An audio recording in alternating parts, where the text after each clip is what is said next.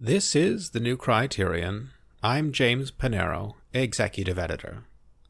From our February 2021 issue, this is Next Stop, my essay on the past, present, and future of Pennsylvania Station and the new Moynihan train hall in New York. The demolition of McKim, Mead & White's Pennsylvania Station proved to be the great architectural trauma of New York. It was arguably the worst destruction the city endured in the past 100 years before the attacks of 9/11. Its effects altered the urban fabric just as much. At Penn, the promise of progress was, in fact, the terror that leveled that civic temple of 1910 and replaced its soaring classicism with the soul-crushing modernism of today's station. In 1965, a sign on 7th Avenue announced the redeveloped station with the cheery slogan, "On the way to you." Just behind it, as commuters continued to board their trains, the station's exterior colonnade and vaulted interior were bashed to bits and carted off as landfill to the New Jersey Meadowlands. The tragedy signaled an ignominious end to New York's classical era. The indignities it introduced have become a daily reminder of what was lost. That's because, for the sake of expediency, while developers disfigured what had to remain an active transportation center, the old station was leveled rather than excavated. To keep the trains running on through, if not on time, the tracks, the east-west submarine tunnels, and the platforms were all kept, even as they were covered over with an oppressively low new ceiling. Like a blister in the sun, the awful new Madison Square Garden rose above these ruins. To add insult to injury, the sports complex was named after the original palace where Harry K. Thaw had murdered Stanford White. Commuter and intercity rail passengers, up to 600,000 a day spread across Amtrak, New Jersey Transit, and the Long Island Railroad, were crushed down into what remained of the increasingly urine-soaked passages beneath. The ingenious double-decker platforms of Old Penn, originally created to distinguish the path of arriving and departing passengers, now just added to the underground mayhem. From the Baths of Diocletian, one of the classical models for the original station, to a modern-day sewer, Old Penn has haunted the city's conscience, just as its replacement has remained a blight on the urban landscape. One entered the city like a god, the architectural historian Vincent Scully famously observed. One scuttles in now like a rat. Over the years, even as much else in the city has improved, New Penn's warren of dingy tunnels and onrushing crowds has remained astonishingly grim. In my own underground transfers, I too have learned the many twists and turns it takes to walk from the 7th Avenue subway to an Amtrak train. I passed through one sickly tile corridor after another, beneath the stained ceilings perfumed with stale pretzels, on up to Penn's departure concourse, only to wait among a scrum of passengers jostling one another over the announcement of their departure track. The one solace of this subterranean passage is the glimpse of Old Penn that occasionally flashes in the light, like an artifact kicked up in the rubble. An old handrail here and a staircase there, a few remnants of the original station remarkably remain intact amid the latter-day squalor. Some 3 decades ago, looking up from the back of Penn Station on 8th Avenue, Daniel Patrick Moynihan, the iconoclastic senator from New York who died in 2003, made a similar discovery on a much larger scale. What he saw was not exactly Old Penn, where as a boy he had once shined shoes, but there to the west was a building with striking similarities to the original station, and indeed, occupying an equivalent 2-block space, the General Post Office Building, now known as the James A. Farley Building, still rises as a shadow of Old Penn. In fact, McKim, Mead & White designed the facility, which opened in 1914 and was expanded to its current size in 1935, to complement the station. The Olympian building, ringed with Corinthian columns and pilasters, at one time served the same central role for mail as Penn did for passengers. At the time that Moynihan gave it another look, changes in postal distribution were upending the rail-based facility, just as the car and airplane had done to Old Penn. Moynihan had a vision to reuse the old postal building as a new passenger station.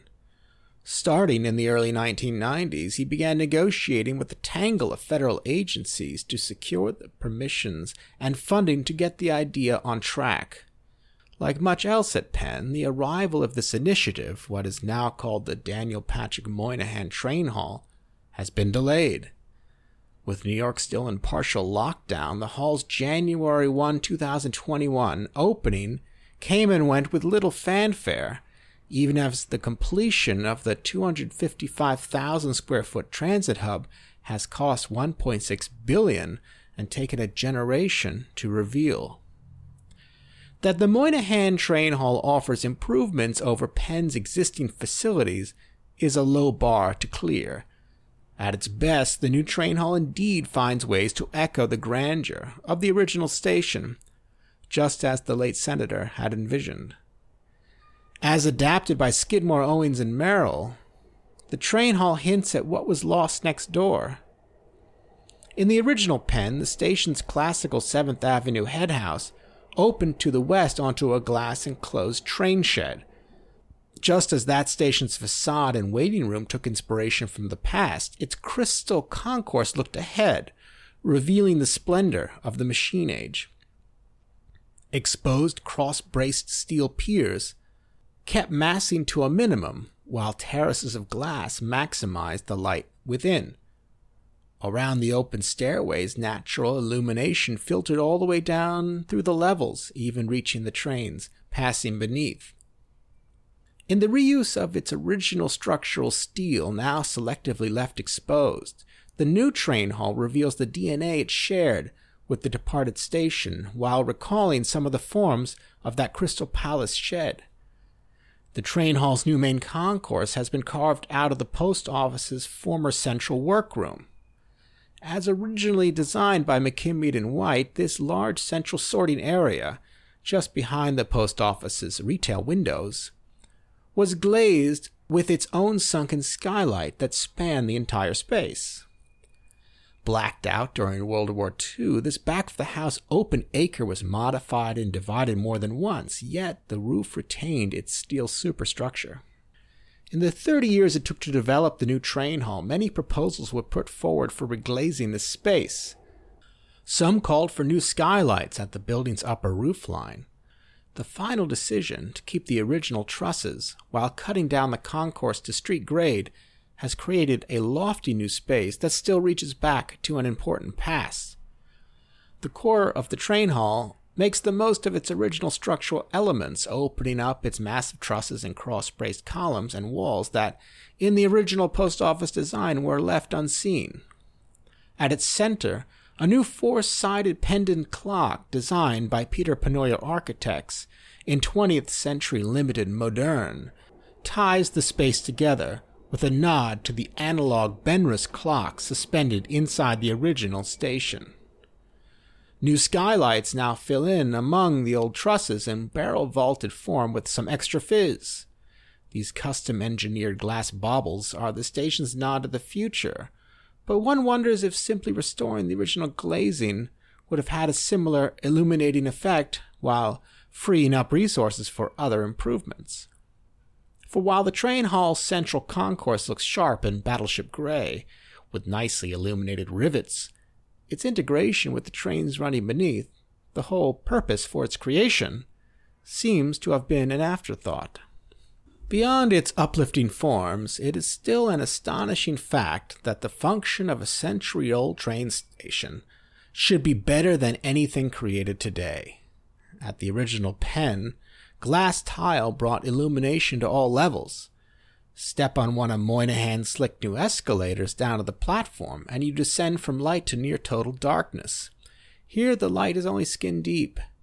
An earlier proposal calling for glass flooring, both inside and out, went nowhere. Now, beyond signaling their newness, those fancy new skylights are all form and no function. That's not all the signaling here. Move beyond the historical features of the main concourse, and this train hall most resembles a high-end mall. In attempting to create a new retail and commercial hub, the surfaces mistakenly look west to the flailing emporium of Hudson Yards, rather than east to the spirit of Old Penn. A colleague of mine calls this slick consumer finish the international duty-free style. With a smart but tiny waiting area designed by the Rockwell Group tucked under the side of the concourse, one wonders where trains even ranked in the level of importance for this train hall. The answer may be near the bottom, just a half step above its original use as a post office, which continues, but with little integration now with the rest of the complex. The recent leasing of much of the building to Facebook, with new retail and restaurants planned just beneath them, speaks more to the design's underlying interests. Unfortunately, as a hall for trains, the new Moynihan train hall more than once goes off track. The hall's street-level avenue entrances to the north and south of the grand post office stairwell are the opposite of inviting. Positioned at the far western end of platforming trains, the new concourse also presents an added inconvenience for the majority of passengers coming to the station from the east. As I noticed the day I visited, the new concourse was deserted compared to those oppressive waiting areas across the street at Penn, which are still better positioned over the center of the trains. When I asked a Moynihan ticket taker about this, he wondered why anyone would walk an extra block west just to have to walk back the other way on the platform. He also suggested that Amtrak was making a tally of those still boarding from Penn and those from Moynihan, and would eventually stop listing the trains in the old location, forcing passengers to use the new hall. For the rail commuter, the addition of Moynihan merely adds an extra length of turns to get from the subway to the Amtrak train. A pleasant concourse at the extreme end of a rat maze merely compounds an unsavory overall experience. The poor integration of typography, wayfinding, and pathways with the rest of Penn Station remains a joke, now made cruel with this reminder of what there once was. It is all the more remarkable that SOM's own new underground waiting area, the West End Concourse, with overworked signage by Pentagram, which opened in June 2017, shares no stylistic similarity with the austere Moynihan Concourse directly above. Beyond the trains, the last missing piece of the Moynihan train hall is Daniel Patrick Moynihan. Until recently, the new rail center was supposed to be known as Moynihan Station. Then in 2017, the first signs went up calling it Penn Station West. It could be that cancel culture finally caught up with the trailblazing studies of the senator who wrote the Moynihan Report, the 1965 paper concerning the high out-of-wedlock birth rate of Black Americans and its negative economic consequences. A simpler answer is that the New York governor only ever wants to credit a civic project to a Cuomo. Andrew Cuomo now plans to build a new station in a new style over the entire Penn complex, and he would prefer to retain the naming rights. As the National Civic Arts Society and others have argued, the real solution to Penn Station is Pennsylvania Station, the demolition of Madison Square Garden, and the rebuilding of McKim, Mead, and White's lost masterpiece over the extant tracks. Daniel Patrick Moynihan felt that loss deeply and dedicated his final years to finding it. By looking to the past, his new train hall should now inspire others not to make the same mistakes of 50 years ago, all over again. From our February 2021 issue, this has been Next Stop. I'm James Panero.